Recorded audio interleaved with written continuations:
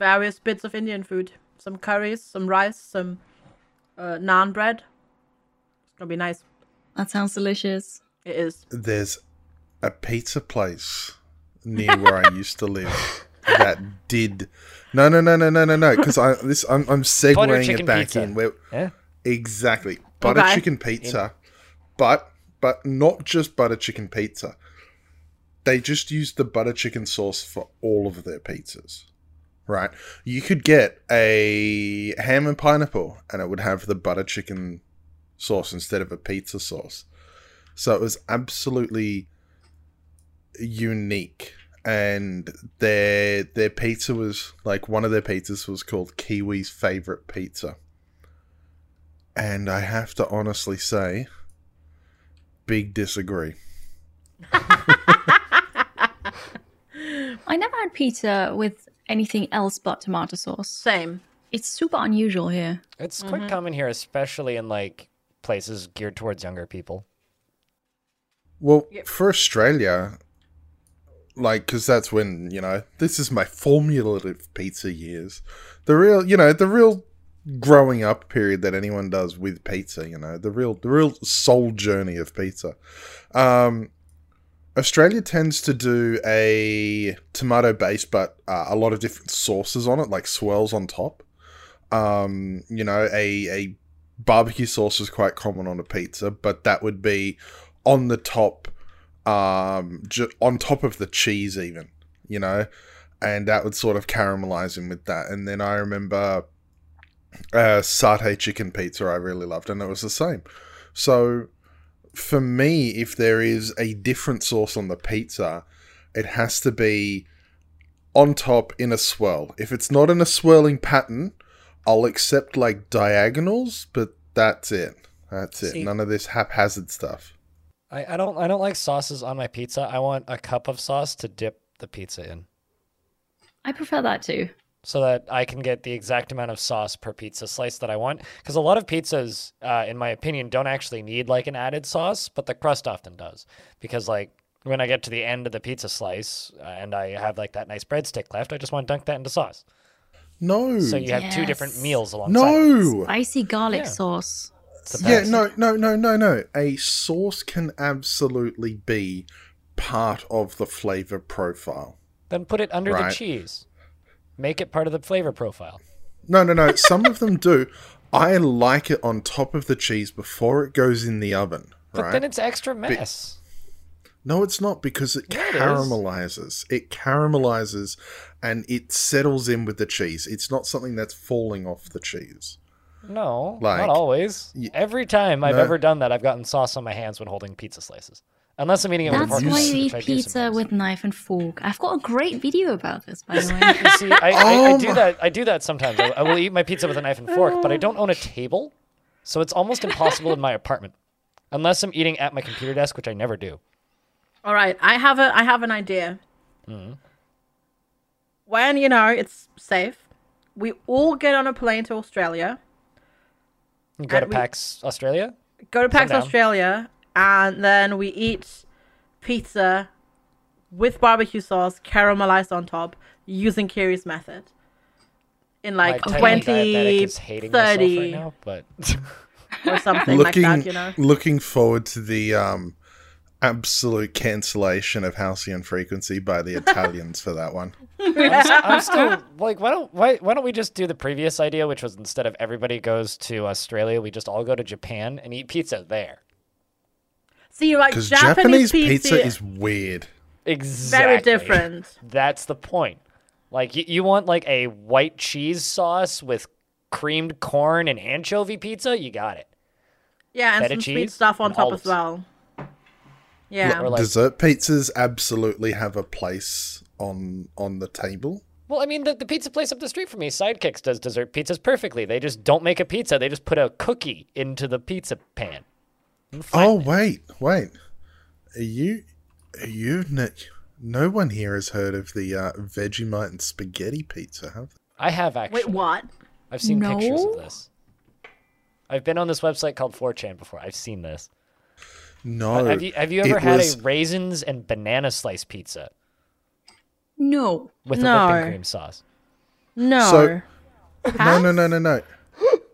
It's actually not bad. Pizza.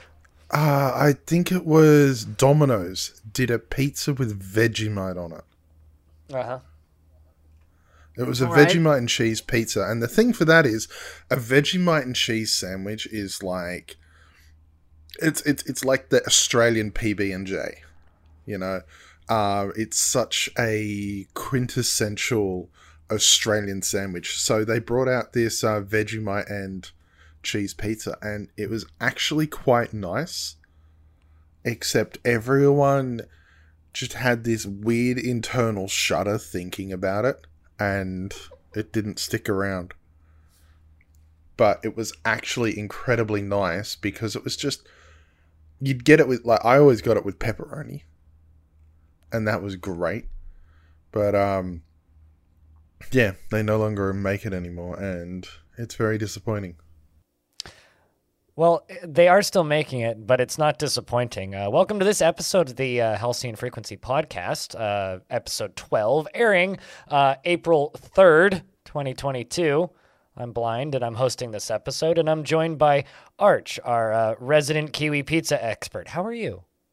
I'm well, and I'm also an Australian Kiwi, like, you know, I'm sort of bridging that border because I'm still weirded out by the fact that a lot of New Zealand pizzas have potato on them. That's not weird at all. FG, how are you doing today?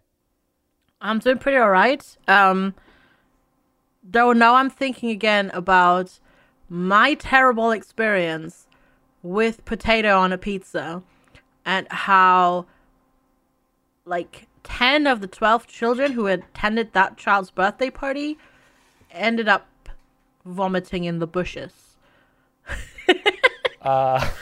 Because it was homemade pizza, and the other two did not eat the potato pizza. So, yeah. Thanks. Kiri, what is your most scarring pizza-related event? I don't know. I always enjoy my pizza. I don't know, you eat it with a knife and fork. I think every event is Well, scarring that's not jarring for for the me, people around it. though. Or for everybody it's- else. But I'm good. I don't understand why that's so weird. My dad's been, like, eating pizza with a knife and fork, like, as long as I've existed. Like, he also eats watermelon with a knife and fork, so, like, you know. Yeah, I don't know. Like, pizza, supposedly you've got to eat it with your hands. And then also the way I cut it is what people upsets. Kiri, I've Oh, Upsets people. How Oh do you eat no! a wrap? Oh no! like if you're given a wrap, like if somebody hands you like a chicken wrap, Yeah. do No, you I eat hold that that in with my your hands? hand and I take bites out of it like a normal person. Why don't you slice it like a sausage? Because then it falls apart. Not if you slice it correctly. And put your fork in it first. I 'Cause I will need to sometimes That's a hear. huge wrap then, I like will how- eat wraps with a fork and knife sometimes. Okay. I need- No, I I can't need- do that. They're too big. I need to hear this cutting style. For the wrap? I or am for the both. Pizza? No, for the pizza, the one that actually annoys people. Oh, there's Oh, a she has a video. wonderful Stuff video it. about this. Yeah, Yeah. I've got a tutorial on YouTube. You can check Oh it out. no! Oh no! Oh yes, I've done it. I'm It's going thing. to. This is. Are we getting a live arch reaction to Kiri's pizza tutorial? It is. Because this is the best audio podcast you could possibly be listening to. Yeah. It is I- gaming podcast, right? Oh, this is very much I've- video games related. It's pizza. Now we just need to discuss Mountain Dew and the most recent energy drinks they've released, right? No, I've just googled 2D Kiri pizza, and it is the top result. I'm glad we got that SEO on lock. Yeah, Perfect. that's it. Let's add some subtitles, so I don't have that, and we'll speed up the. I'm honestly concerned about this. That's good. You should be. But also, like, it's not that weird. It just the thing about the pizza thing that bothers me is like if I'm eating pizza by myself, I do much weirder things with my pizza. But if I was sharing a pizza with somebody and they started cutting into it with a fork and knife the way Kiri does, I would be very concerned being the person eating the other half of that pizza. But if it's a personal pizza, then like go with God, do what you want. That is Yeah, my take. right? Like, if you want Exactly. pizza, like fold it in half and eat a giant like pizza croissant. I don't care. I used to know a dude who the last time I hung out with him, this was right when Monster Hunter Tri came out on the Wii, to give you an idea of when this happened. But we went over there and we both ordered takeout. I ordered sushi and he ordered Pizza Hut, and he ordered a unsliced deluxe meat lovers pizza. So just the pizza with every single one of the meats on it, with a stuffed crust. Got it, and he ordered it special, not sliced, so it wasn't cut. And he took it, folded it in half, cut it in half down the middle, and then just ate it like a giant sandwich. So, like, do what you want with pizzas. It's fine. Okay, I've just watched this video, and I have to say, I'm fine with that. It's a type of slice. I think they call it like a tavern slice. I was really prepared. Like when Kiri started cutting the middle, I expected her to like cut a circle in the middle and lift that piece out, and just like be like, oh, I just decide which part of the pizza I want, and be like, yeah, I want to cut a little bit of the pepperoni, and then just like that's it. But no, the way you did it, I have to say, is totally okay, because my favorite pizza currently comes like that. It also has squiggles of mayonnaise on top. Ugh. Okay. I like mayonnaise, but not on pizza. Come on. No, pizza, no. I will have to send a picture next time I get it, because it absolutely is really nice. I mean, I had that in Korea, because in Korea you get that quite often as well. They're like Japan, where you have like they're not really random sauces, but you'll have like extra sauces on top as well, and it's just no, I'm not a fan. Like I said, if you're gonna put a sauce on a pizza, put it under the cheese where it's supposed to be. If there's sauces on top of the cheese, that's an invasion, and it shouldn't be there. No, just tomato sauce is fine, thank you. Everything else is, for me, just not a pizza. I think the only actual Dunno. incorrect way of eating a pizza, though, is scraping off the toppings and eating those separately. So let me tell you all about my sister. Okay, go ahead. God. All right. That's My getting sister interesting. has absolutely disturbed people. She has to get the lot on a pizza, right? We're talking mushroom, onion, capsicum, pineapple, ham, bacon, pepperoni, all of that. She then scrapes the entire toppings off and just eats the base. And then has a weird hot cheesy salad thing. No. I get the weird hot cheesy salad thing. Wait, so is that put onto your Oh. pizza? Yeah. I would take that and I would put it onto my pizza, because she's not using it. She's touched it with her hands. She I just just wants the basically got... flavour. Yeah, oh, the essence, I think, is the way she phrased it. But, yeah, I get that. it was I like... get that, but that is pathetically wasteful. Yeah. I mean, not if somebody else eats it. Not Like, if somebody that's- else eats it, but that's if somebody else eats it. Yeah, I've heard since I've left the country, she no longer gets like those ones. She'll just get like a cheese pizza with garlic and chili, and then scrape that off, like take the cheese off, because the garlic and chili has really strong flavors. But yeah, no, it was, I remember seeing several people watch her, like she wouldn't eat pizza at a friend's place because she knew they would judge her for the way she ate. And Is this like a lactose intolerance thing, or no, she just is weird. Like we could touch on a weekly segment of what's a weird thing that Archer's sister does with food, and we would have content for at least several months. I once carried a jar of pickles to the top of a mountain and ate it. I don't know if that's weird, but No, that sounds like an absolute, like, did you look at these pickles and go, I want to go to the top of a mountain and eat them? Or were you going up there anyways and you're like, We were going up I there wanna bring a anyways, snack. and everybody else was putting weights on their ankles because this was for sports, and I didn't have weights, so I put a jar of pickles in my backpack. Yeah, no, that works. That works. That's Double purpose. Perfect. yeah. No, I'm just hearing Blind saying, so something was happening, and I approached it in my usual fashion. Naturally. I mean, as you do, I think. That was such a good starting topic. I have no idea where to take this from here.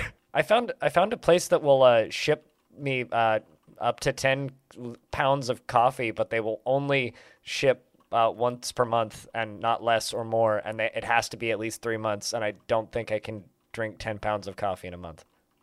No, you don't want 10 pounds of coffee. You want 200 grams. I don't know. Hang on. What's the grams to ounces again? I don't know why Canada does everything in pounds, but So, yeah, you basically want 7 ounces a week. Right? You want it. 15 ounces a week. That's about how much I drink. That, I buy okay, 15-ounce that's a bags. lot. Yeah, but that's what you want. You want it, the frequency at which you consume it. You don't want 10 pounds because you're going to wind up with stale old coffee. Yeah, but it's a challenge. I don't know. Let me touch back on the coffee topic from last week. Do you know? Yeah. It's been a long time since someone's overdosed on caffeine, and by golly, I'm going to give it my run this week. I'm gonna Sponsored try. by. I think I need to. If I did that, I'd fall back into my old caffeine ways. So I don't know what the old caffeine ways are, and right now I'm afraid to ask. 20. I don't think I've ever told this story on the podcast, but I've talked about it many times on the stream. 2012 until 2015, I worked full-time night shift at McDonald's, everybody's favorite fast food joint. And during that time, I was also streaming about 30 hours a week, 30 to 40 hours a week. And I had a 2-hour commute for about half of that. So I was sleeping about 3.5 to 4 hours a night, drinking about 2 to 4 cans of an energy drink per day. I was taking caffeine pills as uppers, and I was taking a triple dose of melatonin as downers, and I was drinking between 4 and 8 cups of coffee a day. And I don't think I ate much. I ate like 1 meal a day, maybe. Your poor body. Yeah, I just wanted to Pretty point much, out yeah. that, you know, you said that you'd love to ask yourself why you like this. I think we've just worked out why. I'm broken? Your body's still trying to recover. Probably, yeah. Probably. Still trying to work out what truck hit it. I mean, to be fair, that ended in like 2015. More or less. It was mostly done by end of 2014, but it ended in 2015. I was down to 1 cup of coffee a day by 2015. That was like 1 large cup of coffee, so like 3 normal cups of coffee. Now I just have about 3 normal cups of coffee a day. That's it. You got to keep those levels like even And people tell me that I drink too much caffeine now, but it's like, you know what it was. yeah, that's it. That's it. Just tell them that clearly, you know, they've got to take it into perspective, and you don't drink too much now because before you drank way too much. Yes. Now I just drink like a slight, like more than average than amount of coffee. Actually, I might be like over. No. I feel like 3 cups of coffee a day is like pretty average. That's pretty for- average That's- for people that drink coffee, I'd say, yeah. That's pretty standard, unless you're having like 3 triple shot mocha vanilla lattes with extra foam and 3 sugars. If anything, that's probably And- more normal. I mean, I drink 3 black cups of like a normal mug size cup of coffee per day, Yeah, no, that's... like a dark mean, roast. So it's lower in caffeine did- than a medium roast.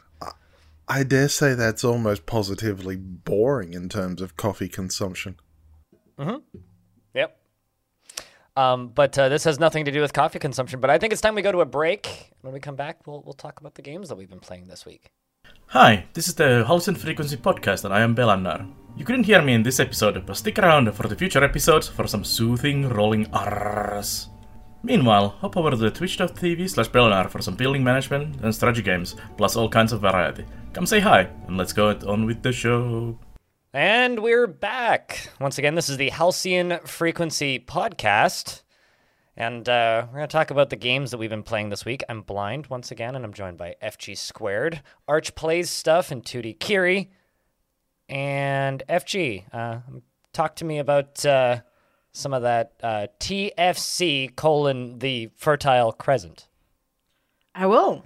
So TFC is a game that came out a couple of days ago, and I first heard about it like when I got an email about 3 weeks ago, and I was like, this looks interesting. And I kind of like, I was mostly intrigued by the graphics, because the graphics are super retro, but it is a modern RTS, like, well, it's an RTS.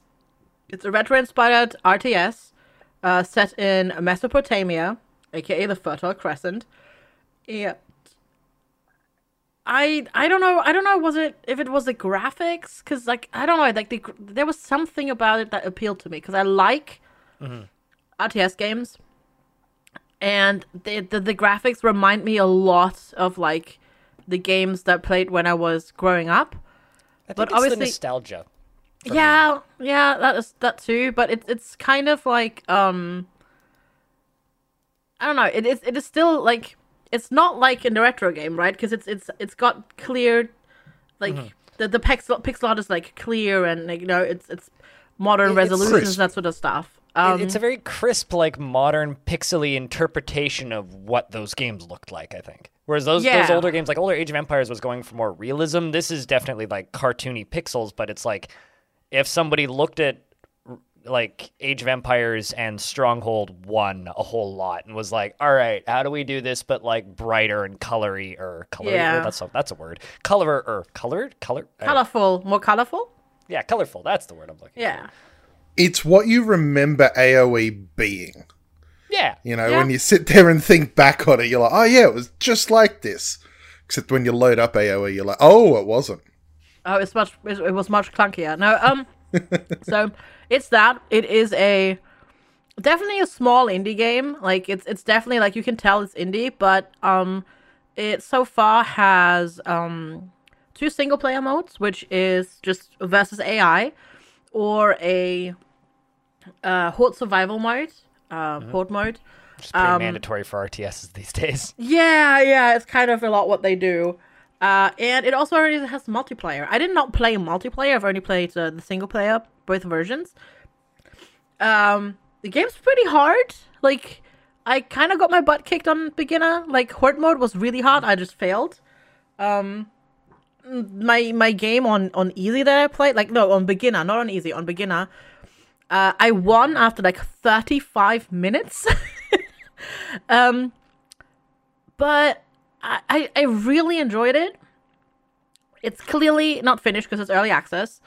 It clearly has some work still left to do, because, like, for example, like, selecting fighting units felt really awkward, and selecting villagers felt really awkward to me for some reason. But I enjoyed the gameplay a lot, and I really hope that more people pick this up. And I really want a campaign, because I think a campaign could be really fun.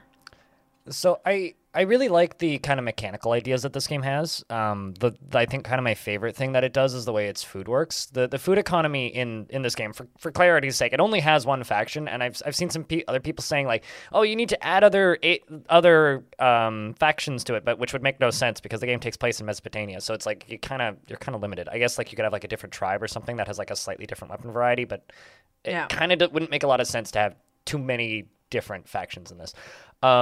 But what I do really, really like about it is the way it does food. Food is not like a number. Like in Age of Empires, when a unit costs X amount of food, you pay the resource cost for that unit, and then you get that unit.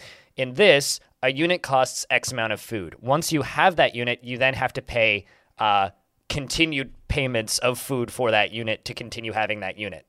to the point where like I would throw my army at the enemy base in the skirmish mode just to burn off like my food costs because I didn't have like the like upkeep to be able to maintain that many soldiers, which is kind of messed up. But like it's got some really an interesting mechanical idea there.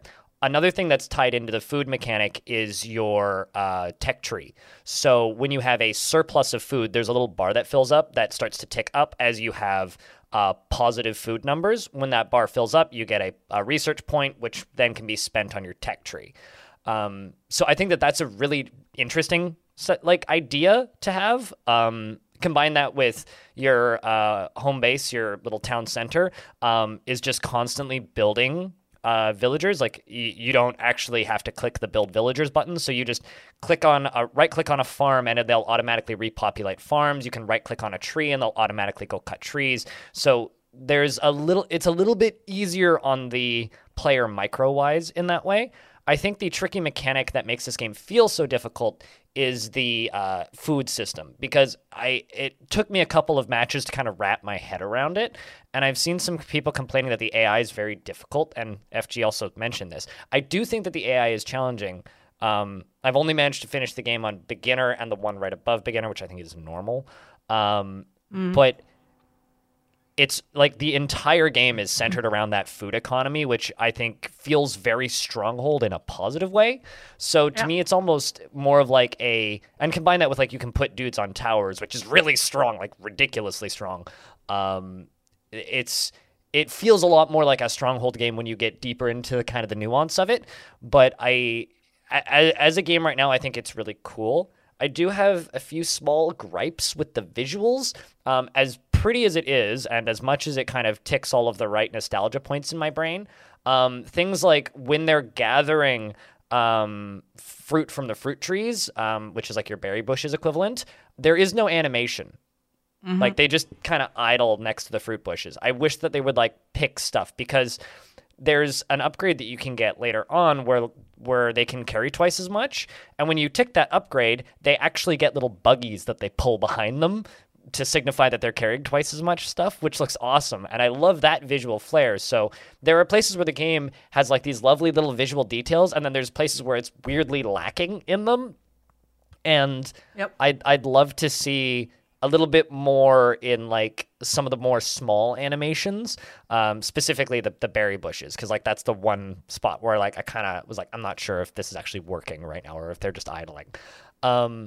All that being said, though, I think it is a really lovely little base for an RTS, and I can't wait to see it expanded. Yep, same. Sounds really interesting. It was on my radar and it's been in my wish list, but I never really got around to getting it because I was like, I can wait.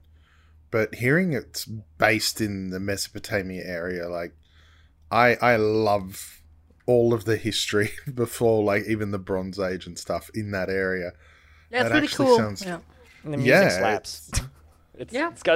There's in the Horde mode, the final wave has like a breakbeat drum and bass remix of the main game theme, which is kind of awesome, actually. Like it hits hard when it goes. Yeah, so. you know what you said, like, as well, like, it has, even though it's obviously like totally not the same time, but it has like it made me feel so much like I was playing Stronghold Crusader. Yeah.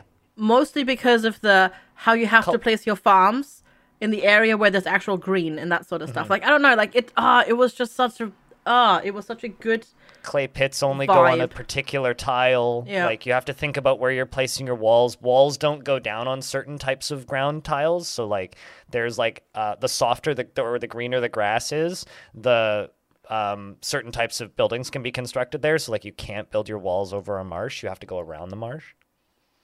Yep.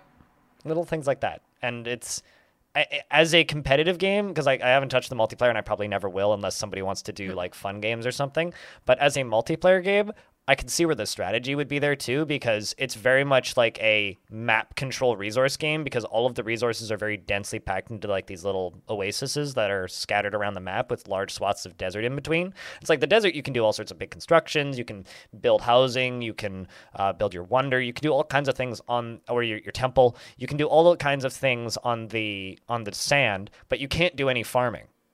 So you can't get food from that. So you have to control a chunk of sand as well as a chunk of grassland. And then once you start to run out of wood and you start to run out of resources, because like everything is like a constant ticking clock of like constantly needing to churn through resources because of the way food works, then you have to spread to the next like resource spot. Like it's neat. Like there's strategy there. There's like surprising depth to it for such a simple RTS game for now. Yeah, absolutely. Yeah. I can't wait to see what else they come up with. That's kind of the Fertile Crescent. I'm just looking at the list of games we have here. Kiri, do you want to talk about Weird West? Yeah, sure. Weird West came out last week by the time... No, wait, this week by the time you hear the podcast. I'm confused. So, it's a dark fantasy reimagining of the Wild West. It's an RPG game with a living world, and it's really, really cool because decisions matter, choices matter. You can basically do anything you want. You can kill everybody. You can also play a non-violent playthrough. You can pet animals. You can steal things. There's a reputation system. So if you do things and nobody sees them, no reputation change at all. But if you do good things and people watch you while you do that, then you get positive reputation. If you kill innocent people, you get negative reputation. There are so many things you can do by interacting with the environment. Like, for example, you can heal with bandages or by cooking food and eating that. But you can also pierce every single cactus and drink cactus juice or eat cactus fruit that you just find randomly in the desert. Oh, I have seen so many cactus juice memes lately, and I had no clue why everyone was saying like, what Weird West, am I right? And I did not realize that. My mind is just why. I was running around and constantly piercing every cacti that I could find because I was just too greedy to actually use the items that I had. And it's amazing. Like, it's a great dark and gritty atmosphere. It's very gory though.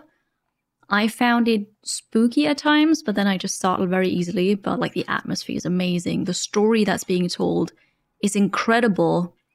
And it's just very dark fantasy. Like, I finished the first journey now. It's basically a chapter, and there are 5 of those. And in each journey, you play a different character, and you get to know more and more about the story. And it's incredible. I'm really curious about this one because it's directed by Rafael Colintano. I don't know how to pronounce his last name. Who is the founder and ex-CEO of Arcane Studios, the people who made Dishonored and Arx Fatalis and Might and Magic: Dark Messiah, also known as the studio that perfected the best kick button in video games. And allegedly, this also has a very good kick button. So the kick button makes me interested in playing this. What's a kick button? A button where you press it and your foot comes out in front of you and you kick the thing in front of you. Have you never played Dark Messiah: Might and Magic, Arch? No. You would love that game. Anyway, different topic. I am so sheltered when it comes to games. You do not understand. You can, in Dark Messiah: Might and Magic, you can put ice on the ground and then kick an orc along the ice into 4 other orcs and then off of the edge of the map. It's wonderful, but off topic. I now know where the skateboarding Legolas scene idea came from then. Also in Weird West, there is a kick button. Yes, it's F. Good. And I didn't find out about it until late in the game, I suppose, or late in me playing it. You can kick, for example, chemical barrels, so poison damage barrels or explosive barrels. Kick it into a group of enemies and then just shoot it once, and it explodes, and everything goes up in flames, and people are running around, and it's so good. Wow. Okay. I'm having so much fun with it. It's absolutely incredible. I've been told that you can kill every single NPC in this game. Yes. How many have you killed? And how many of them were unintentional? See, I haven't killed any good people. I might have knocked unconscious one or two, Okay. but I haven't killed any that I didn't didn't want dead. I did shoot my companions though, because friendly fire exists, and sometimes it can get a bit hectic at times. Kiri is basically using the same defense of another Austrian, of Arnold Schwarzenegger, of, yeah, but they were all bad. Right? They were just running in my line of fire. What can I do? About killing people, though, I read that you can actually kill very important people to the story. And also, if you go to just a normal town and you kill innocent people, then you leave and you come back, there will be new graves in the graveyard. And then you can go there and dig them out to loot them. Excellent. In case you haven't looted them yet. Like, it's so cool. I ran into a town that's super early where people are just dead, lying on the ground in the street. And I thought, oh, that's really sad. Let's just bury them, because I have a shovel. So I buried 2 of them. And like weeks later, there are still the graves in the middle of the road, and NPCs just go there, kneel down and pray in front of the graves that I made. It's so impressive. Yeah, I like all of this sounds like kind of the best parts of Dishonored and Arx Fatalis, but in like, you know, a top-down Wild West perspective, so.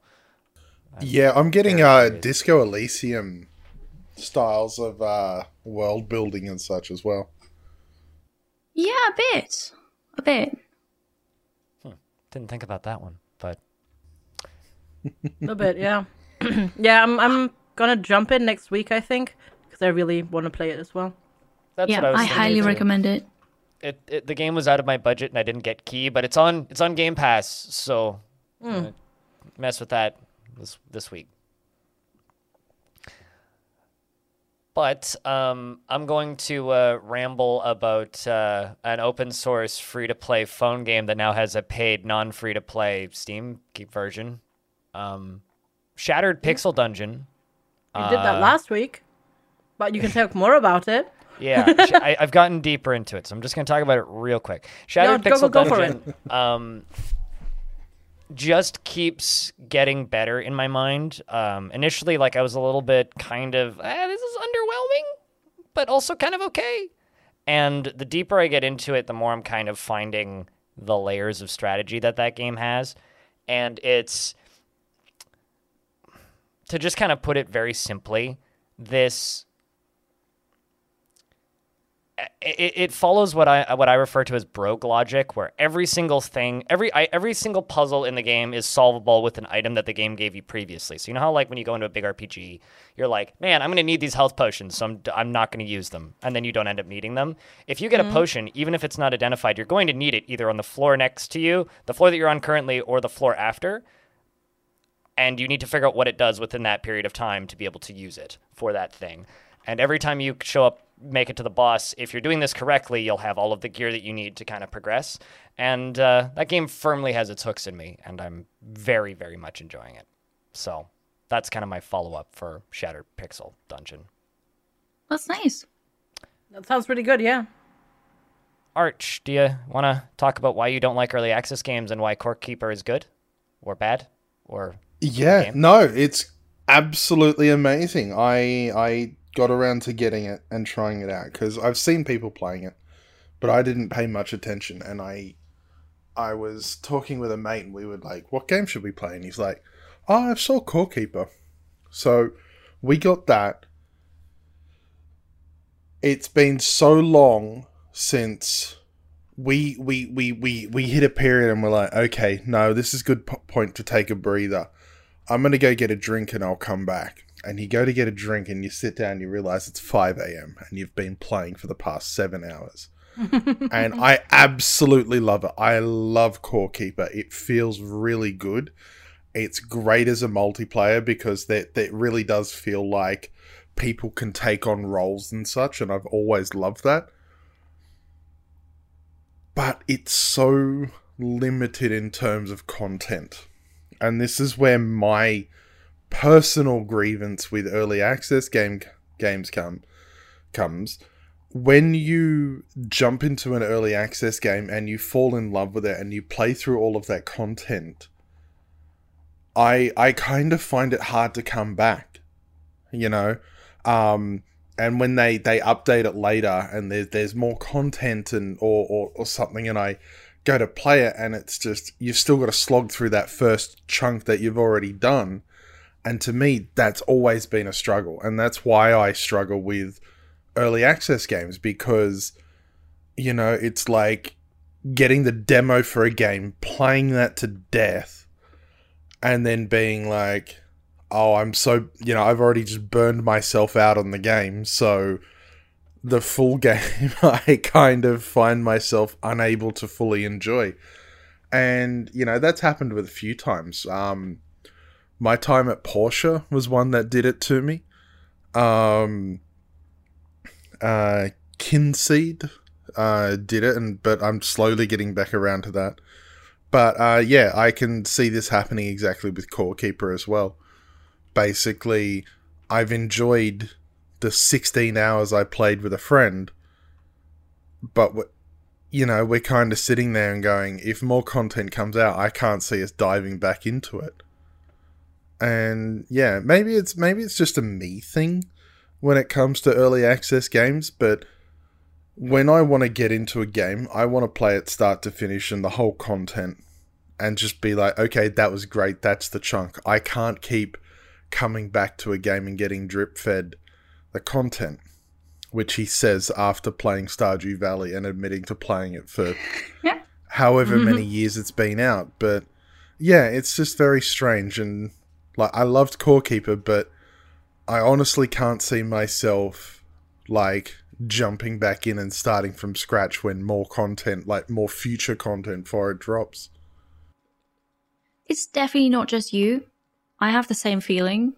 Same. So, because you were not playing it on stream, right? You were just playing it with a friend off stream. Correct, yeah. Yeah, I've got the same thing. Like, Prison Architect, for example, was one of those games for me.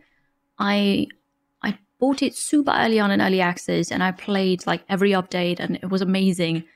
And then the longer it was in development, the less I played it. And version 1 was out, and I just never played it again. If it's a game that I stream, I mean, yeah, okay, I'll play the early access when early access drops, and then maybe 1 or 2 big updates, and then when it releases as version 1. But just for me, I'd rather just wait until the game is finished and then play it. That is for me as well. There are games that I've bought in early access as sort of like, no, that's going to sit in my library till it's done. Yeah, I have those. Mm-hmm. So I'm going to play devil's advocate on this for a second here. I find that there's a particular style of early access game, and to preface this, I have no interest in Core Keeper. I don't like that style of game loop. But there is a certain type of early access game for me that I actually prefer to full released games, because it gives me a reason to go back to it. If a game releases and it's 1.0, I can sit down and play a game for 40 hours and then forget it exists and move on, right? Which realistically is probably what's going to happen with Shattered Pixel Dungeon. But a game that releases in early access and has meaningful updates at not a super frequent cadence, but like a reasonable cadence, I will end up putting significantly more time into it than I would otherwise, and often end up enjoying the game a lot more. As an example, I've been playing like 60 hours of Caves of Qud once every 8 months for the past 4 years. And I'm just going to continue doing that because every time they put out a major update, it changes the game enough and adds enough new stuff to the game that it's a reason to go back. It's like getting an expansion pack for a game that's finished that you love. I wonder if that's like the key there. It's, you know, releasing on early access, you have to release content often enough to keep the people playing going and keep the people coming back, because like Caves of Qud is a roguelike, correct? Mm-hmm. So every time it doesn't matter if you've loaded it 10 times that day or not for 10 months.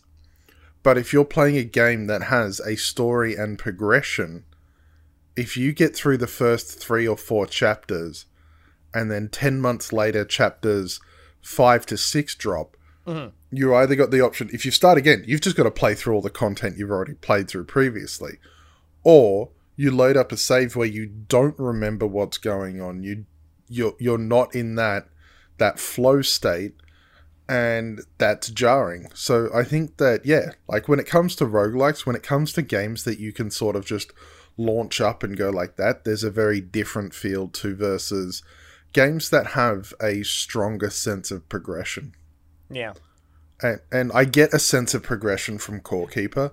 Especially the way that, okay, getting copper, getting tin, getting iron, fighting those bosses.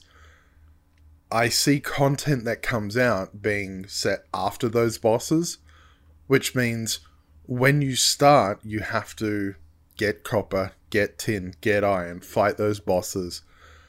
And that's a significant time investment. It's not built around quick replayability that sort of carries that vibe. It's funny that you say that, because I've seen Valheim kind of run into similar issues. Like, I know a few people that have stuck with Valheim, but those people are very much the minority, and those are the people who play Ark Survival Evolved for 3 months when there's an update, then they play next game, or Rust for 3 months, and then they play Valheim for 3 months, and then they kind of circle like that. Like, those are the people who are playing that still, but kind of the mass audience that was playing it initially just has stopped. So it's kind of funny. I'm just going to interject because, I 100% agree with both of you. There are certain genres, if done well, early access is amazing. We all know those early access games that have just been either in early access, they had so much content that you could just play like bajillion hours of it. Like, for example, Dyson Sphere Program. My first playthrough of Dyson Sphere Program in early access was like 70 plus hours. That's a lot of content for early access. Or games that come out with a limited scope, but every time they add an update, there is more stuff to do, and it complicates things, and there's a new system introduced. Like, for example, RimWorld, Oxygen not included. But all of those games share to some extent what type of game they are. They are sandboxy games where you make your own story, basically, or you make your own challenges or whatever to progress through the content. I agree 100% with you. Core Keeper, for example, I touched it because I streamed it. My community enjoyed it. I will not touch that game until it comes out again, because I'm sick and tired of early access and incredibly slow development. And it's just, I'm just getting to that point where I have early access fatigue in a way. Yeah. I think, like, Kinseed is a fantastic example, I think, because it's been like, what, 4 years now in early access? Kinseed's been a very slow A development. long time. Yeah, for example. That was also, like, purchasable on their website for before, a yeah. while. Yeah. Yeah. One thing to their credit, though, and this is something that always stuck with me and probably like argues to the power of social. I tweeted that I was debating between a couple of games to play on stream, and Kinseed actually replied saying, "You're probably better off waiting for a little bit longer for Kinseed, so there's more content." And I always thought that was great, but yeah, especially like with Kinseed, because that's one that I keep coming back to, going, "How's it going?" And it's just sort of sitting there, you can see development work is on it, but it's just so slow. And Valheim had the same issue. Oh yeah, 100%. Valheim was amazing, and then took over a year to release the first actual, or was it a year or was it 9 months to release 9 months, I want to say. Yeah, actual content piece. And, you can understand small dev studio, they kind of got absolutely blindsided, but it shouldn't take 9 months to be putting out next content. You know, if regardless of whatever you're doing, whether you're a hit sensation or not, early access is not, oh, we'll put it out and then we'll get around to updating it. It needs to be constantly updated and constantly feel fresh. They did do a bunch of seasonal events in Valheim. I think the problem with Valheim was that the early access uncovered a bunch of like I think unexpected errors and issues with the way they built the game and also the way the player base played it, which made them have to rebuild a large chunk of their engine. I think that kind of threw a wrench into their production queue. But like I don't disagree with anything you just said. Completely agree. Yeah. And I think also something that like the wider gaming sphere is also a thing.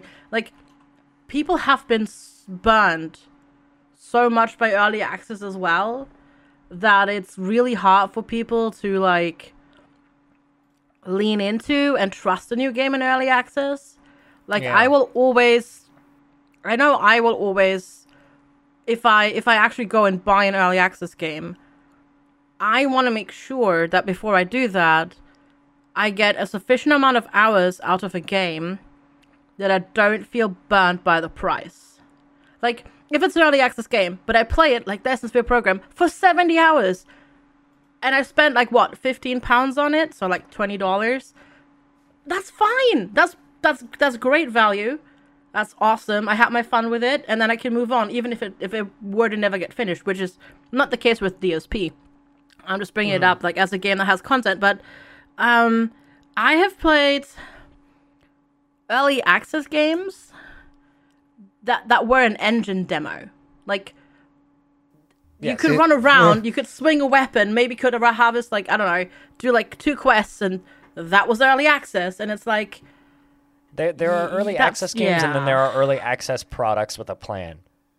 It sounds to me like, you know, always pay for what the game is. Yeah, not what it wants to be. Yeah. And, you know, like I said, I've admitted to buying an early access game because in the future it'll be something that I want to play. But even still, that's like, you know, things like Satisfactory. You know, I bought that in early access because, one, it was great, but two, because I knew that updates were going to come and it was going to be great. But there's also early... Sorry, no, go ahead. Yeah. I didn't want to interrupt. No, that's fine. I was just going to say, there's always ones that you buy that turn out disappointing and just haven't gotten the updates that they either deserve or they promised. The first And, game... yeah. we clearly have a lot to talk about, so Blind, go ahead, please. Okay, I was just gonna say another style of game that I don't think any of us here have mentioned that I think works really well in early access is like colony builders, like RimWorld, because Dwarf Fortress has been essentially in early access since 2006. So like, it's still alpha 0.5. Songs of Six is a game that I've apparently put 70 hours into, which I hadn't realized, which I put about 30 to 50 hours in every major patch. And RimWorld was a game that I put 2,000 hours into it before it hit 1.0. Yep. Like, I think the only one out of all of those games that I've really played a lot, the only two out of all of those games that I've really played a lot of that like didn't stick, maybe three actually, is Starmancer, Space Haven, and King Under the Mountain. But King Under the Mountain is just too bloody early, unfortunately, and Starmancer and Space Haven, neither of them really grabbed me very much.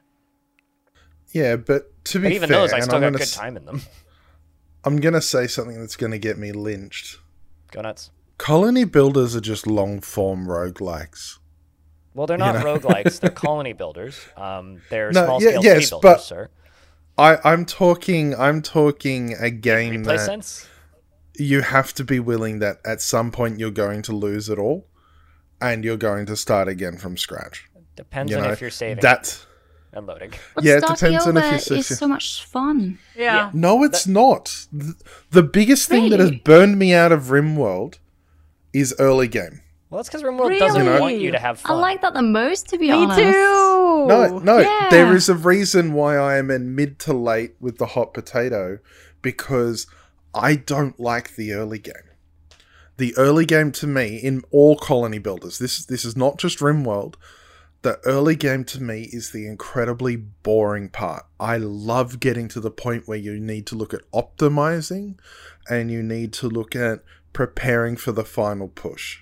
That is the part that I really enjoy.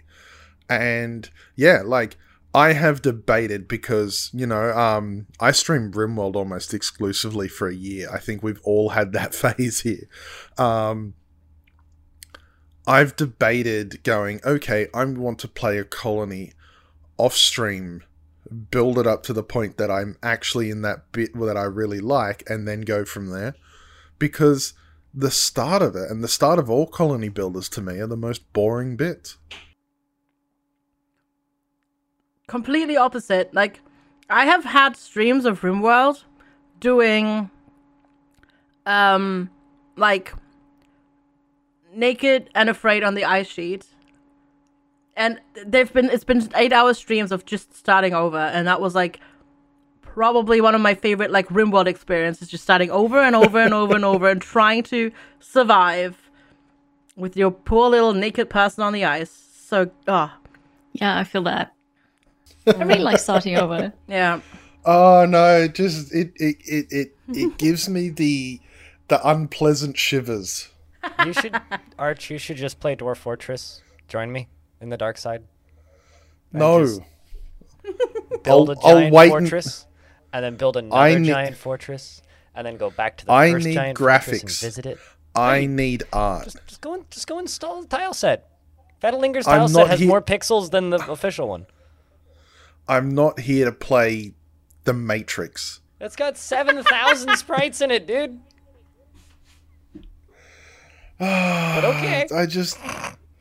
Watching you play The Matrix is like that scene from the... watching you play Dwarf Fortress is like that scene from The Matrix. Yeah, blonde, redhead. If this was a video podcast, I'd stand up and leave.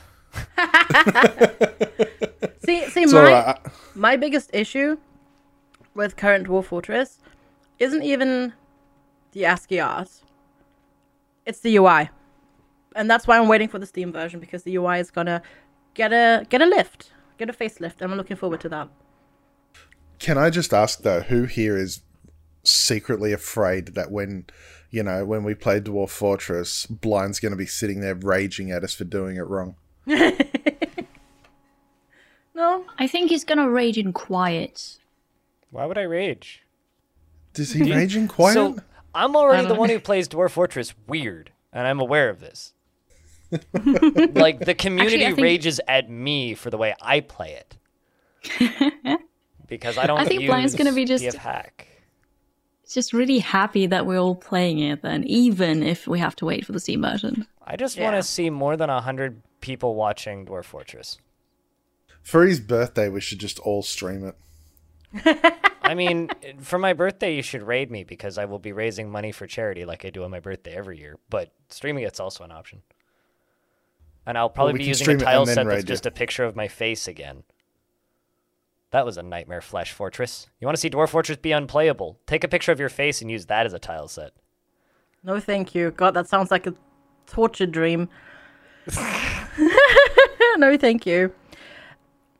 What were we talking about? Right, video Early games. access games. But no, I actually also have to say something, and still about early access games. Fun fact, this is just a fun fact. The first game I ever bought in early access, I got super burnt by.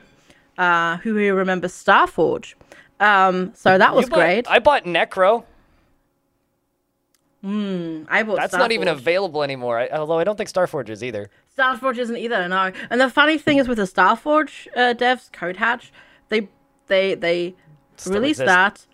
that, abandoned it, took it off the Steam store page, and they did it all over again with Reign of Kings.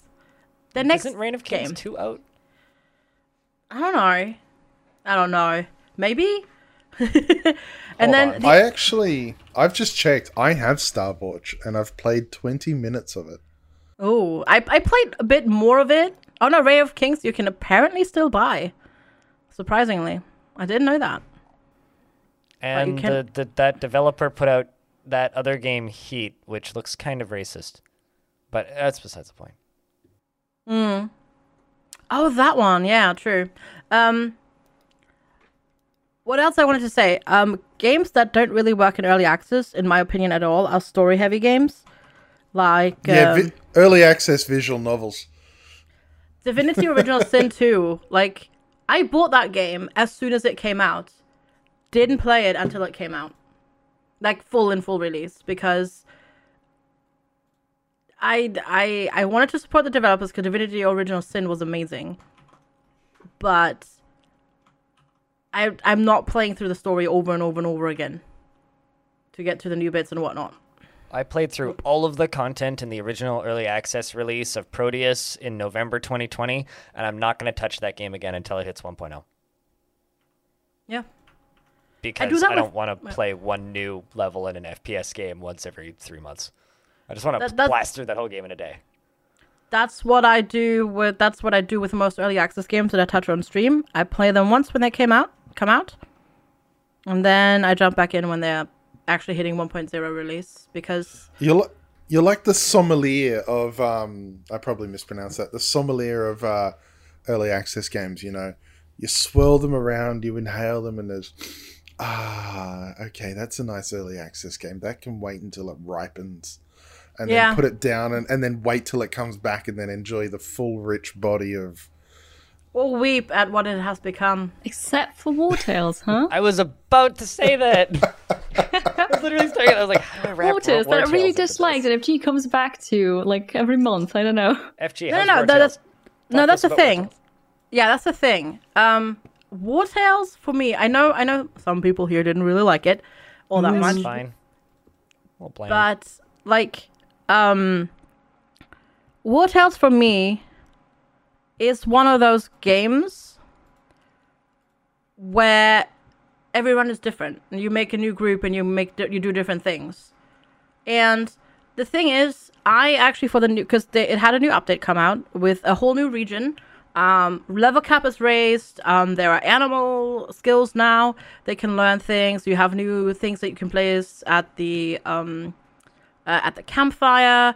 New skills, new enemies, new factions, new recipes, like a bajillion new items, like a lot of stuff.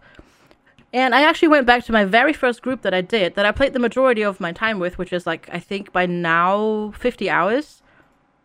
First of all, that's a lot of content for early access. And I still haven't done everything that you can do in that game, in that one save file. And that War Tales for me falls into that type of game where so far each big this is the first big update. The other one was just a quality of life update. It gives you enough good stuff to sink another 20-30 hours into the game. Because yes, I've played this now, the new stuff for like 12 hours ish, 13. I have seen a fraction of the new area, and I'm like 3 to 4 levels away with my dudes from like level cap and all that sort of stuff. Like, this is one of those games where each update is so significant that it's worth to jump in again. Also, fast, because the game came out in December, had a quality of life update in late December, and now 3 months later, then first big DLC with update with new area and loads of new things. And yeah, so, I don't know. What I'm hearing is the early access done right that we're talking about versus. Yep. But then, to be fair, it is also from a developer that I mostly trust with their games. And it's a developer that's done multiple early access games in the past. They have a track record. One of them I don't think was very good, but they have other games that are good. Yeah, but it was more of a, we call this now done, and then we kind of a little bit sweep it under the rug and look, new shiny game. In a way, it's not abandoned. We just finished it. Exactly. Differently. It's just finished poorly. Like, it's still a track record, you know? Right? Yeah. Like, no. What, James Acaster started making it, had a breakdown, Bon appetit. Yeah, no, but yeah, I went back into War Tales. To be fair, I went back mostly. I was gonna not stream it, but I had a sponsorship for it, so I streamed it. But I was gonna play the new content for sure. It looked like a lot of fun. Like, I don't play a lot of games personally. I tend to be a focus on one game and play that until my arms fall off. But that was one that I was watching you play, and I was like, this is a lot of fun. I could see this being something that I actually pick up at some point. Because it's another one of those make your own story type stuff. You have your band of Roman dudes, and you just make your own story. Also, fun fact: they have a new updated roadmap. For spring, where there's new stuff coming in, and they're putting in co-op mode as well in summer, which is gonna be pretty cool, I think. That sounds interesting, actually.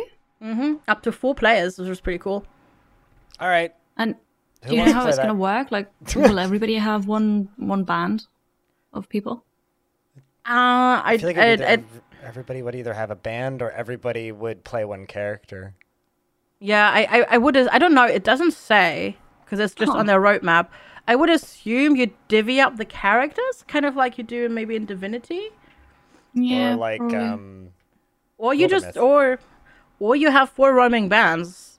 That would be cool. 4 roaming bands in the world doing it'd be things cool if together. you could team up.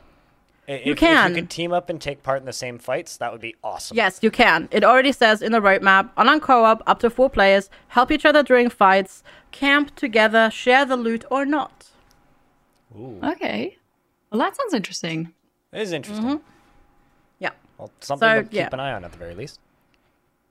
Yes, for sure. Like, yeah, no, War Tales totally gets a thumbs up from me. So on the topic of things to keep an eye on, I'm going to talk about Quasimorphosis exordium for a second here. You got what? Exactly. Which, aside from having the biggest mouthful of a name that I think I've ever seen in my life, before I even talk about what the game is, I'm just going to talk about what is the situation with the game. So it's a small team of Russian developers that all have day jobs. So the game is free. And they are basically pitching it as this is our sales pitch to publishers / funding. They were debating on whether or not they should sell it as a very cheap game or whether or not they should release it for free. And then sanctions happened, so they wouldn't be able to get paid anyways. So they just kind of threw their hands up and put it up for free, and they're trying to build a community with it. It's a me game, so it's a top-down, procedurally generated, turn-based traditional roguelike. It's a science fiction theme, kind of in the vein of like an Event Horizon or an Alien. Very horror kind of thing. To the point where I actually there's some procedural environmental storytelling that actually creeps me out a little bit. Like, you'll walk into a room in the ship and there will just be bodies upside down taped to walls and stuff, which is with the innards spilling out. It's very graphic and violent. It's well done in that kind of sense. I have some problems with the balancing in RNG, but I probably will be ironed out. From a gameplay sense, it's got a really interesting health system, in that you have a hunger meter that ticks down and you can find food and canned food in the environment. The hunger meter that ticks down, if it gets below a certain threshold, you start taking damage. And if it's above a certain threshold, you have health regen. So you also have your health bar, which is separate, and an infection meter. Infection is stuff that you can get from getting scratches or bites from enemies. Infection can be fixed with antibiotics and certain types of food, and other types of food makes infection worse. So it kind of makes the whole act of playing your character a little balancing act. Fighting the enemies, assuming you're at the right distance, can be pretty trivial. They fall down pretty quickly, but the second something gets into melee range with you, it's an immediate threat. I think that the way the combat is built in the game is actually really compelling and fun once you kind of figure out how the game is presenting it all to you. But I think that the actual interesting thing that the game has going for it right now is its theme and style, because there isn't a lot of traditional roguelikes like this one. The only one that I can really think of off the top of my head would probably be either a Jupiter Hell or an Infra Arcana, because Infra Arcana has a very similar kind of, oh, that's a bad thing, I need to run away from that. Infra Arcana is also a free-to-play like horror roguelike, which has been around for ages. So I don't, this is a weird one to recommend right now because it is kind of a free vertical slice of a thing that might become a bigger game and might suddenly become as a game for sale or turn into a prologue for another game that they'll sell. I don't know. It's in a weird spot. So I kind of hesitate to recommend it right now unless you're just like, oh, I need to go try this because I will play every roguelike like my brain does. It definitely sounds like it. Regardless of what it becomes, it's got an interesting history in the making of it, you know? It's not just, oh, this is another roguelike released by this. It's going to be, oh, this came out at this time and had this story.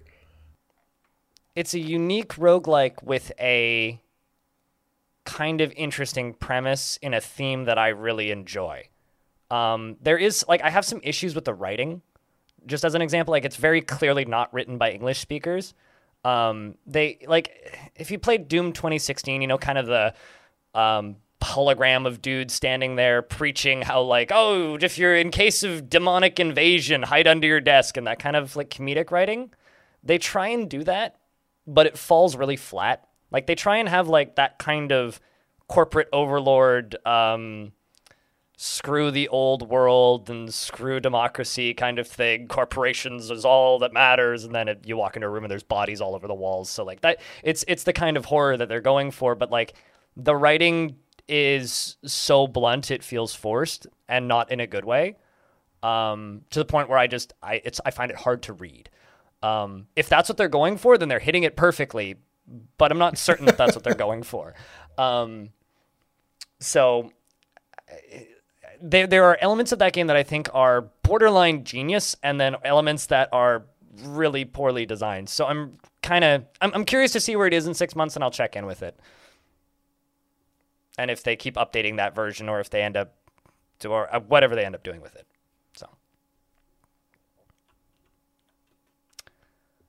Herm, what is Noara the Conspiracy, Curie?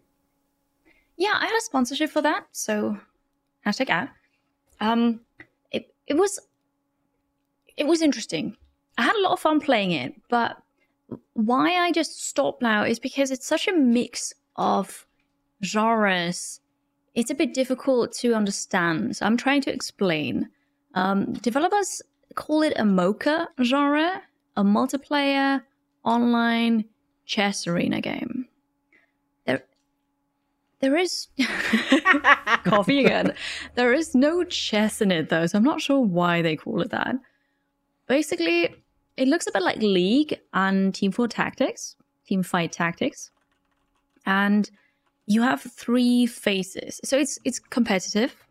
You can't play against AI, so you have to queue up and then play against other people. And you have a management phase where you buy your characters and items. Then you have an offensive and a defensive phase, and the goal is to destroy the enemy stronghold, but also defend yours.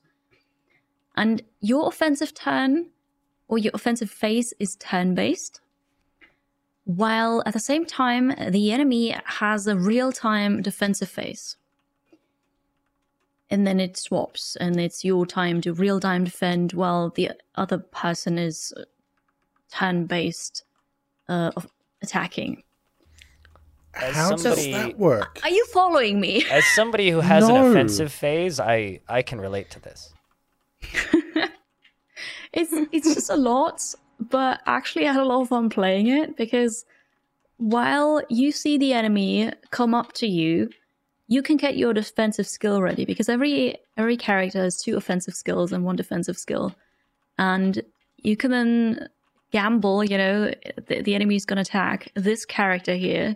Let's quickly defend, or also your defensive skill might actually cause the other character damage. So it's really interesting, but a bit hectic and very stressful because every phase has a timer on it. Yeah, the different game modes as well. This looks ambitious. It was something, yeah. So it's still on early access, right? And then they wanted feedback from me and how they could improve the game. And the developers were super, super nice. And I even played one game with a developer, and they carried me hard. It was just, there's a lot to the game, so it's very overwhelming when you start it. But I actually had fun. I'm not sure if the game is like, or if the idea is developed enough. Like if this is actually going to work out. But I'm curious to see where they're going with it. This is really interesting. Like just looking at it, as somebody who played way too much League of Legends back in the day, this looks interesting. Same. I've never played League of Legends, so I'm looking at this game. I have no idea what it's about. Yeah, I am also not a MOBA person, so I think this it's one's a hard pass silly. from me. Yeah, but it's not a MOBA. Yeah, it's a mocha. but Clearly, it's a a mocha. Yes. yeah, it's a lovely coffee chocolate beverage. All I want is Is a it pina mocha? colada. No, pina colada. I want a pina colada. UMC. No, no, I'm just not a PvP person. Mostly, like, I pick my PvP games very specifically. Yeah, and I would agree with you with this. I think this is the sort of thing that I would play fun matches against a friend, but I don't think I would want to. Like, is this teams? Like, are you on like a team with other people, or is it just 1v1? So you can be. The normal mode is 2v2. So you can team up and then either have a custom match and play against people that you know or play against strangers. But they also have a 1v1 mode that is way quicker, where you don't get to decide what heroes you have and what items. You just start with 5 heroes and 4 items and go. And that's so much more fun. So I enjoyed the 1v1 the most. I just, looking at this, I have a weird feeling that they will develop it a bit more, polish out the idea, and then get bought by Riot and vanish. That's I don't know. prediction. So the fantasy, like there's a huge lore world behind it, and it's all based on a book that is only French. But the book and the story has been the book is out, but the story basically has been in development for over 15 years. Okay. So I'm not sure how much Riot could do there. I mean, yes, the art style, it looks very much like League, but like the whole world and the concept, it's been around for a while, and there's a book and such. Yeah. This is reminding me of another game that I think still exists that was like this but didn't have the real-time element, which I think was 3v3, and it was kind of like had more of an Overwatchy look to it. But seems interesting. I don't know. I don't normally play free-to-play games, but maybe I'll try this for funsies. Yeah, I should have mentioned it is free to play, so it doesn't hurt to try. There's a supporter pack for $20. Is there like an in-game store or anything outside of that? I see that there's you items can purchase for sale. skins. So it was you had to purchase it previously, but then they listened to community feedback and made it free to play. So everybody who purchased it got that pack, then that founders pack. Okay. And you can purchase like a handful of skins, but that's how it's monetized right now. All right. It doesn't have a huge player base though, so queuing up with strangers is going to be difficult depending on your time, really. They have a Discord server though, where you can just hop in and ask if people want to play, or you get your friends to play as well, because that's what I did. Yeah.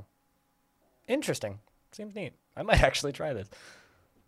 Yeah, it was fun. All right. So the things we have left on here are Planet Crafter and Smart Factory Tycoon, I think. Yeah, Both me again FG with all the games. games. I think Planet Crafter we talked about last week as well, too, right? So I'm sure that's great. No, did we we? not?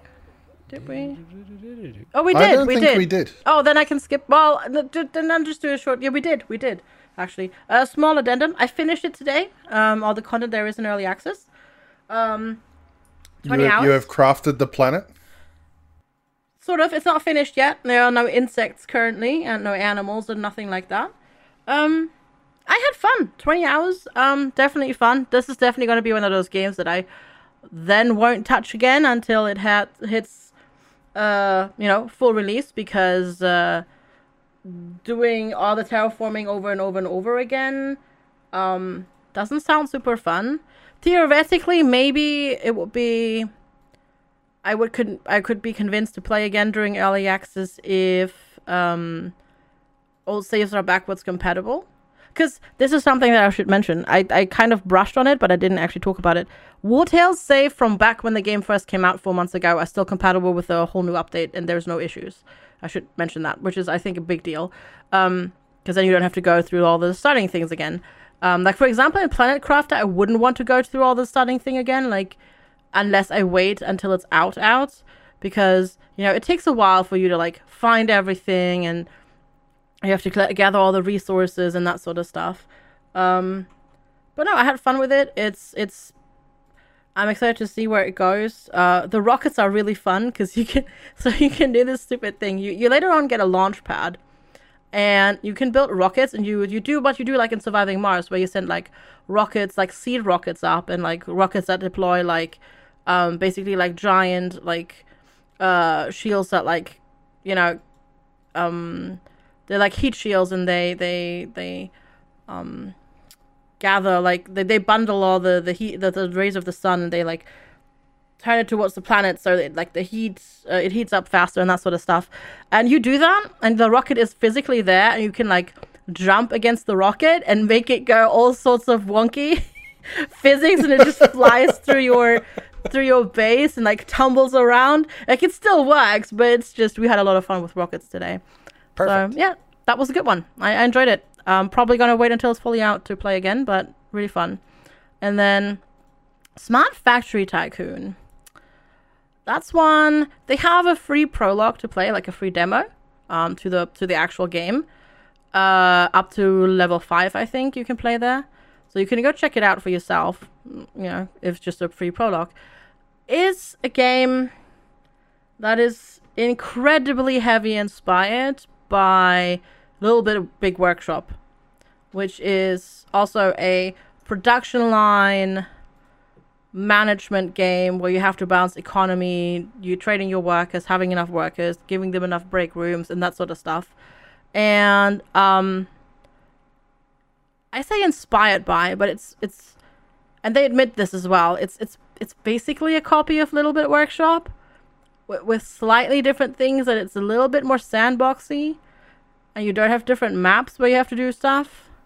Why not just play Little Big Workshop? And there is like a little bit of like a sustainability thing that Like you this- have to do, where you Just have from to like, screenshots and the footage they've got, looks like an very uglier similar. Little Big Workshop. it's very similar. It's everything is copied.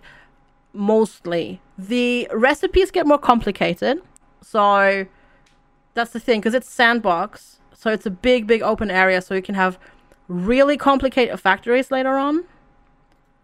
And the recipes get heckin' complicated, like really heckin' complicated, more complicated than they did in Little Big Workshop. So that's big props. The sustainability thing is kind of useless because you just build trees and solar panels and wind turbines, and that's how you're sustainable, and you get a little bit of money back for the electricity that you generate. I don't know. I like. It is definitely a why not just play Little Big Workshop type thing. But at the same time, because Little Big Workshop isn't sandboxy, like, you can finish that game and then be done with it. So if you want more Little Big Workshop, you could just play Smart Factory Tycoon. Definitely needs some work though. It is also, I think it's early access. It doesn't say it's early access, but it is early access. Then it's not early access, it's just a poorly finished product. Yeah, I don't know. It's, yeah. Don't I don't give know. finished games credit for being bad. Well, the thing is, sometimes, depending on how you release stuff on Steam, you can't label it early access, even though it is early access. But that's very rarely the case. But anyways. Disagree, but okay. No, there's some technical issues sometimes where you can't label it properly. Well, like Dwarf Fortress can't release as an early access game because there is no foreseeable finished date. No. You have to Like, I have mean, you have actual to have a reasonable release date to release into early access on Steam. No, It's like I mean, within like 5 years or technical something. restrictions. Yeah, I mean like technical restrictions. But anyways, Technical it's, restrictions. it's beside the point. Yeah, no, technical like coding restrictions, where something, because you've done something before differently, you then can't label your game early access because it's done something differently. Like if you have a free to play game elsewhere, that turns that turns like not more free to play, but it's pay. You can't label that early access, for example. Like that's what I mean. But anyways, it's retroactively make something early access, but that too, yeah, that too. Anyways, there is definitely some stuff that make it worse than Little Bit Workshop. That's what I'm just trying to say. There's definitely some stuff they've copied a lot, but they kind of forgot to copy some of the quality of life features that Little Big Workshop has. Like, because right now you have robots in this factory, and your robots, to get raw resources, they will go all the way to the stockpile outside, pick up one thing, hobble over to the workbench, work on that piece, and then put it on the stockpile for like in production products. And then they hobble outside again and pick it up. You don't have a raw resource storage inside your factory. You waste so much of your production time with them just walking back and forth. And you don't have a distinction between producers and like carriers, which Little Big Workshop had. So it is kind of just an inferior copy. But if somebody wants more Little Big Workshop, I guess that's how you get it. You know, try so hard to spin something positive when you're just like being like, it's not as good as another video game. Because it does certain things better. Like, for example, more complicated production, where you have to be smarter about production chains. I like that. But it's definitely not finished or polished. Okay. It's not. All right. Sorry for being nice or trying to be nice. Because it's not all bad. It's just bad. really funny to me, that's all. That's the thing. It's not all bad. No, there's ups and downs to games, and sometimes they do things better, and sometimes they don't do things as well. But it's the nature of games. Exactly. Well, just like games, there's ups and downs to podcasts, and we're going to go to a down period right now and go to a break. And when we come back, we're going to talk about news this week. Sounds good. So, everybody sit tight, and in a couple seconds, we will be right back. Hey, Bell here. I wasn't here to discuss these sizzling topics this week, but if you wanna hear some more of me, you can find me any day at twitch.tv/Bellandar or in a future episode. Enjoy the rest of the podcast.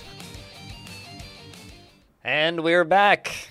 Once again, this is still the Halcyon Frequency Podcast. It's still the same program that you're listening to, and I don't know why I do that every time. I'm Blind, I'm still hosting, and I'm still joined by Arch, 2D Curie, and FG Squared. Here in the news today, you can pet the dog in Weird West. Curie, do you want to take us off with this one from like your on-floor reporting, live on the scene? Absolutely, yeah. So I'm sad to report that I actually haven't seen a dog yet. I was thinking about it, but I've seen and petted horses, lots of them, every single one that I could find, and cows. But I don't recall finding a dog yet, so I'll keep my eyes out. I'll report back next time. I'm looking forward to hearing A back. horse is just a big dog you can ride anyways.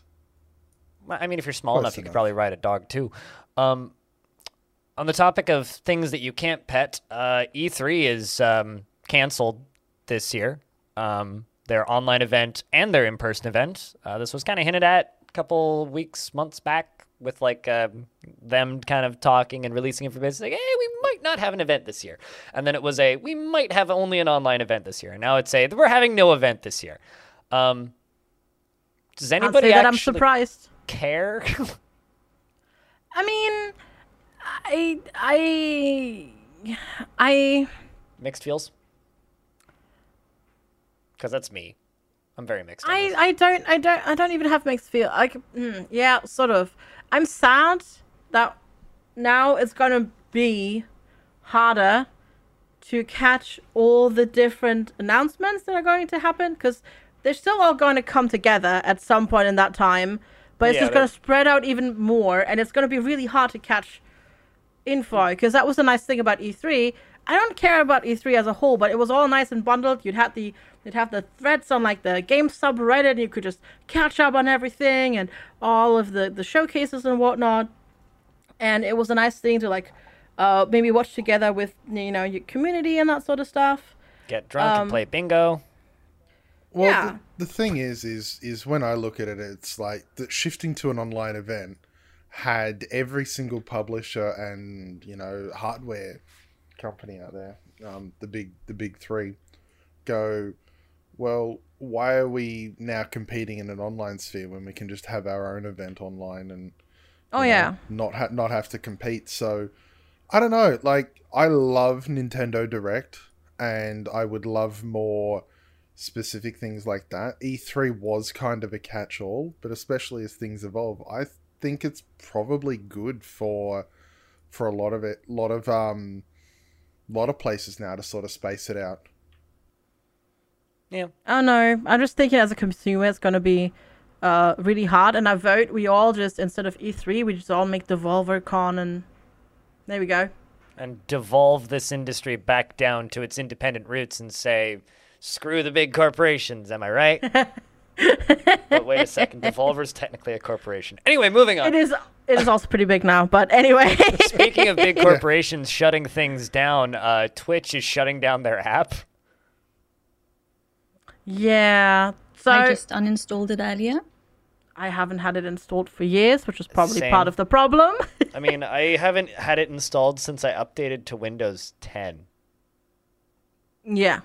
I Same. had it, but I never used it. Well, Yeah. So I'm not sure why I had it in the first place. I have a few stalwart viewers who use it. Like, Same. that insist that, like, oh, well, I can't use, like, the thing that I always say that catches people out is, oh, I can't use this because it doesn't work in the Twitch app, specifically FFZ and Better Twitch TV. Yep. So just a quick TLDR for those people who don't know what it is. So Twitch made their own sort of community app after They Discord purchased the Curse really app. Yeah. I was going to get to that. Okay. I was get to that. Basically, they made this as a response to Discord becoming really, really popular, and basically every streamer having their own Discord community. So what Twitch did, instead of making their own from scratch, they bought exactly the Curse app, which was at the time a messaging app and also a way to Installed manage Minecraft mods and World of Warcraft mods. exactly, yeah, And and painted it organize purple your and mods. called it Twitch. And called it Twitch. It had a few neat things because it was Twitch, so you could like seamlessly switch between service, like community service, and like watching streams, and obviously your emotes would automatically work. All your Twitch emotes would work in all of the servers because it's Twitch. It's all Twitch's native app, but I know they sponsored some people to come over there for a while and run their communities that way, but Discord was king. I never actually figured out how their servers worked, so it was like kind of a null point for me. The only reason I installed the Twitch app was to mod Minecraft, because Yeah. obviously it was originally based on the Curse one. Yeah. And Overwolf took over, and nobody used it anymore. Yeah. So that's the only experience I have with the Twitch ad. It Yeah, was and then also they- supposed to be their Steam Minecraft. competitor at one point, and then that whole True, yeah. ship sailed. But yet, to this day, I'm assuming the other partners in this call still have this too. Still have the game revenue sales per day in my revenue on Twitch, which is probably just going to be there for all eternity, I assume. Yeah, because Yep. theoretically Yeah. you can go back like years ago and check how much you made selling Yes. games. Which Right. is zero. Yeah, same. I straight up remember telling people, don't buy games here because that store's not going to last very long. Yeah, Yeah, and I like this. I think this is a good move because I don't think every company needs to compete on every level. No. Twitch needs to accept that Discord is it. Discord needs a competitor, but it shouldn't be Twitch. Yeah, exactly. And they You have know, one, and- sort of, nowadays. Anyways, so... And I'm not a big fan of them. I don't even, Well, I that's don't a whole even know what the other one is. What's the other one? This is a side tangent we shouldn't go down. But... what is it Yeah, called what- again? Oh god, I have a super brain fart. I registered my domain and that's it. Is this the cast Yeah. one? The something cast? Because there's a something cast one, like No, Powercast not or something? Cast. No. No. I saw that at PAX This in is- 2019. I don't This know if is they the survived. one that offered offered rewards for people like videoing destroying their Discord merch and stuff. That okay? Oh, did they? I had not heard that. Never mind. I'm good. Let's move on. Yeah. On the topic of people offering rewards for things, Epic gave all of their revenue for a couple of days to support Ukraine, splitting the money between military and humanitarian efforts. And in roughly a week, they raised $100 million. Yeah, and they're not finished yet. They're still going. It's mental. It's absolutely mental. What's dead mental, game, lol? When I first heard about this, I thought that Epic Games was giving all of their revenue, like the Epic Game Store as well, for like the first minute, and then I read into the articles a little deeper and realized it was only Fortnite. And I'm shocked and amazed that one, Fortnite is making this much money still, and two, that video games are now officially the highest donating media, like form of media to the war effort that isn't a government. Yeah. Well, that's the thing, you know. You look at that and you're like, oh, yeah, nah, Fortnite's still pretty big, huh?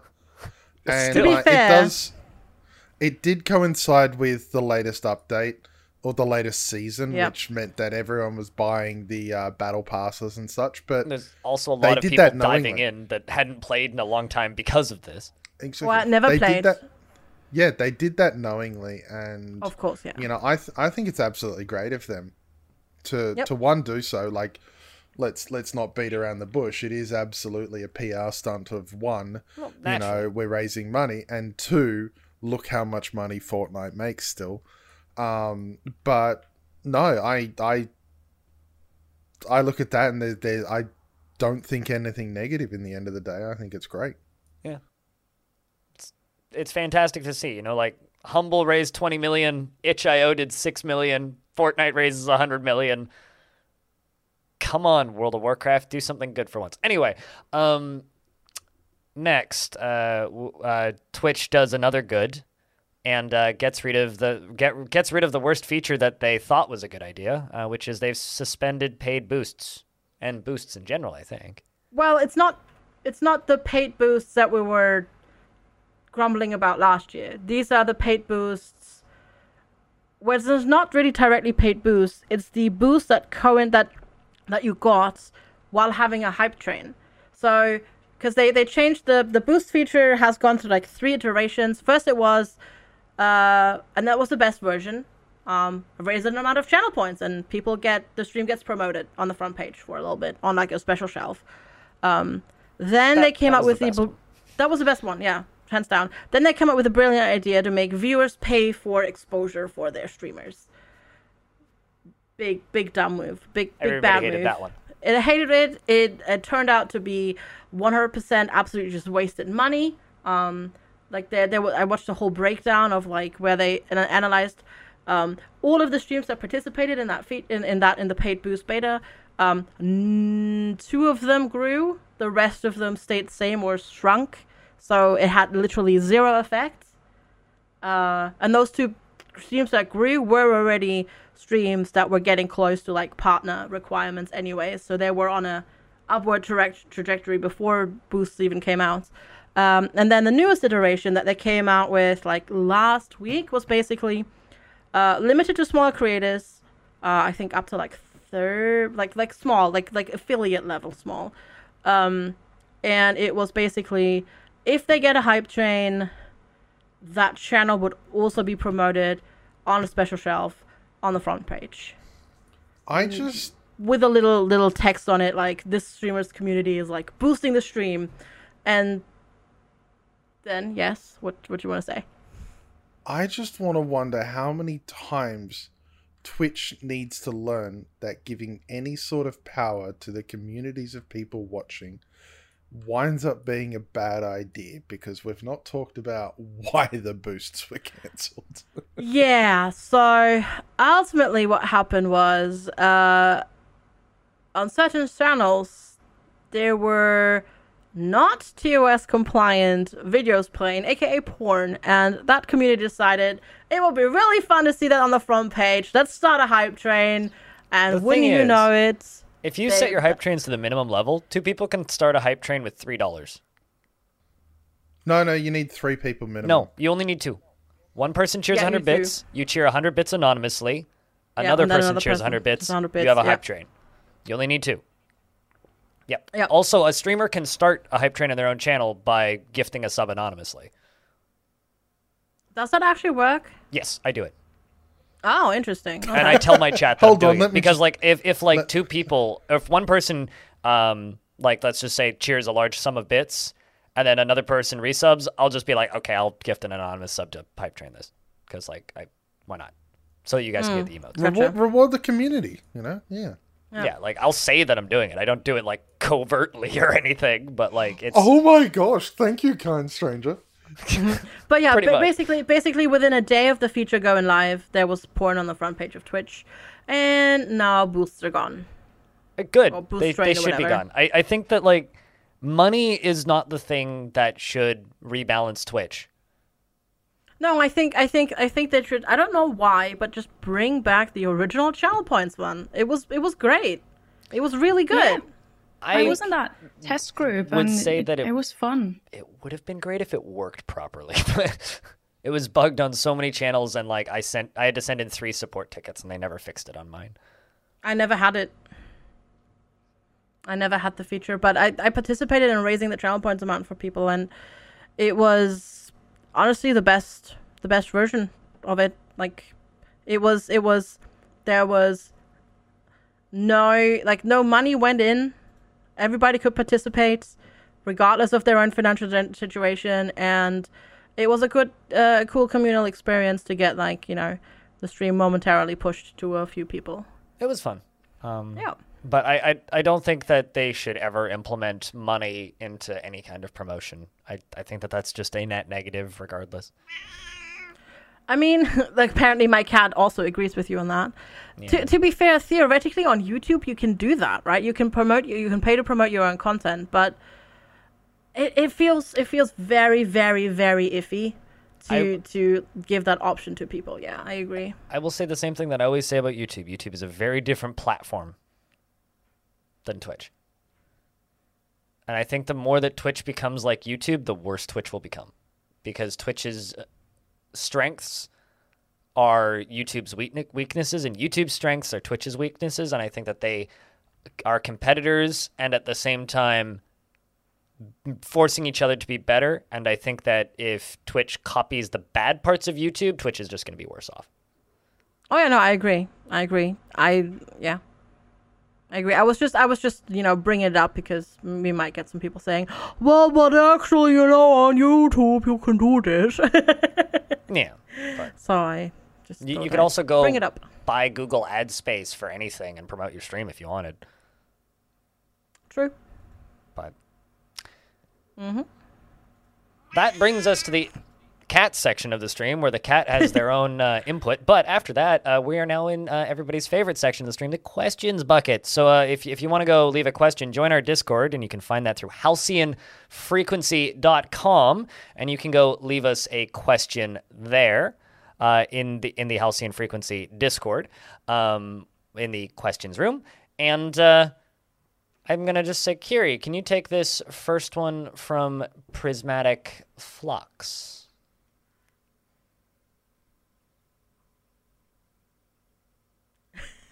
Silence. Long silence. Arch, can you take this first one from Prismatic Flux? Yeah, what is I'm your so sorry. Dungeons and I was Dragons muted. class and race? I was Kiri, can you take this first one from Prismatic Flux? I'm so sorry. It's all good. Yes, I can. So they're asking, what is your Dungeons and Dragons class and race? And I just recently looked this up actually because somebody asked that in my chat for a Q&A. And the last class and race I played was a Halfling Ranger. I am 0% surprised. I know. It fits, right? It fits, yeah. Yep. 100%. I am always the charisma-based class, whether it's a bard or a paladin. If it involves talking too much, that's me. I can see that. Is being the Village case. Idiot a class? No, it's a play style. It's Okay. a playstyle. It's the playstyle, yeah. I'm always the village idiot, but like generally, if I have to pick a class in a game, I'm usually some sort of druid and usually some sort of thing that doesn't leave the faraway places far away from people because I don't like communicating. Yeah. Also My pretty current- predictable. My Alright. current game, though, I'm a rogue, which is a bit different. Ooh. A talkative rogue or a quiet rogue? A very talkative rogue. that's A really bad that's rogue. not. You don't hear me. I'm right behind you, but you don't hear me sneak him up, all right? I rolled a 20. It doesn't matter how loud I shout. FG, what class are you? So, is DM a class? Because, fun fact... FG is God. Yeah, I whenever I have so far played to Dungeons and Dragons, I've always DM'd. So Really? Oh. You're a forever DM. DM. What's Yeah. your default class in Skyrim then? Stealth Archer. There is no other class. there is no class. Yeah, I was just gonna say like Stealth Archer. There is nothing else. I mean, that is the correct answer, but I suppose so. Generally speaking, in games, I tend to play. All right, let's go with what do I play in games. Like for example, like Dark Souls or whatever. Sword and board. Boring sword and boarding strength dex build. So, yeah, sword and board. Not paladin, so more like a tank. I guess not really tank either. Like just fighter. Yeah, I guess. Very boring, but yeah, or DM. Arch, do you want to read this next question that we have from Audio Coaster? Absolutely. Audio Coaster asks, you get to ask one question to anyone of your choice. Who is it and what's the question? I'll go first with that. My question is to Audio Coaster and is, do we get a truthful answer? Or do we get an answer at all? Because they've not clarified that bit. Lovely. Oh, I see what you mean. Yeah, nice. Yeah, that's a good one. I came up with something. I want to ask Mystery, my husband, what I'm going to get for Christmas. Surely he doesn't know at this point though. It's April. That is true. Like at this point, if someone said, "What am I?" My birthday is in like 2 weeks, and if I had to get myself a gift, I still wouldn't know. I can't imagine someone in April having a Christmas gift planned. Yeah, certainly not him. That would be impressive. I'd still like to know, though. I want to ask me in 2013 why I haven't bought Bitcoin yet. Oh yeah, yeah, that's a good one. All right. I want to. You can also really mess with yourself and ask yourself in the past. Go back to 2015 and go, "Has COVID hit yet?" Oh, okay, no worries, and just leave it at that. Well, at that point it was like horrible. bird flu still, wasn't it? Anyway, I don't know. FG, who Yeah. would you ask? I think too. All right. Assuming he can't answer me, I would go to my cat Panda and ask, "What do you want?" Because what do you want? You've got food, you've got treats, you've got pets. What do you want? That's a good one. Yes. Because when I'm streaming, he is just always right there, either in front of the monitor or moving around and meowing and what do you want? His own channel. Probably, yeah. He thinks Twitch is for him. Well, I don't know about any of you, but I think that I want to take us to the end of the show because, we've been here for almost 2 hours, and that's pretty good show length for a good old podcast. If you want to, participate in this section, once again, just go to the Halcyon Frequency website and find the Discord button and click on that Discord and jump into the Halcyon Frequency Discord and ask us a question. Of course, you can also discuss topics there. Let's start at the top and work our way down to the bottom with me last. Kiri, where can people find you and your work. Yeah, people can find me on Twitch. I'm 2D Kiri on Twitch, on YouTube, on Instagram, on Twitter, Patreon. I also have a TikTok account now. I haven't done anything, but you can find me as 2D Kiri. I'm gonna say everywhere. And Arch. You can find me as Arch Plays Stuff on Twitch and Twitter. I think I have a TikTok somewhere, but I'm not active on it, so don't look for me there. You should revive that. You should make that a thing. FG, where can people find you? People can find me everywhere under FG Squared, and that is Instagram, Patreon, YouTube, Twitch, TikTok. I haven't posted there in a long time, but I should work on it again. And I'm also on Twitter, but on Twitter there is a sneaky underscore between the FG and the squared, so look out for that one. And you can find me everywhere as BLINDIRL, and I've actually been tweeting, so I guess you can follow me on Twitter now. But aside from that, I've been waiting to do that. Follow me on Twitter. Yeah. Okay. I think I do. Aside from that, the podcast is now available on Audible as of last night, so there's another place you can listen to it. They actually sent us an email inviting us, which I thought was kind of interesting. Anyway, but aside from that, you can find the podcast on any podcast platform of your choice. If it's not available somewhere that you like to listen to podcasts, reach out and I'll make it available there. If you would like to help the podcast out directly, you can do that by leaving us a review on iTunes or the platform that you happen to listen to, or giving us a follow on Spotify. And aside from that, just yell at us on the internet and come watch our stuff. I had a thing I wanted to say at the end here, but I'm blanking on it now, so I guess I'll do it next week. Anyway, I guess leave us 5 stars for a 5-star runtime for a 5-star podcast, and we have a meeting to go record now, which is completely unrelated. So thank you very much, everybody, for joining us this week, and we'll see you next Sunday. Now, this is where we all harmonize a bye. So, goodbye. Oh, I thought we were gonna say Bye. Bye.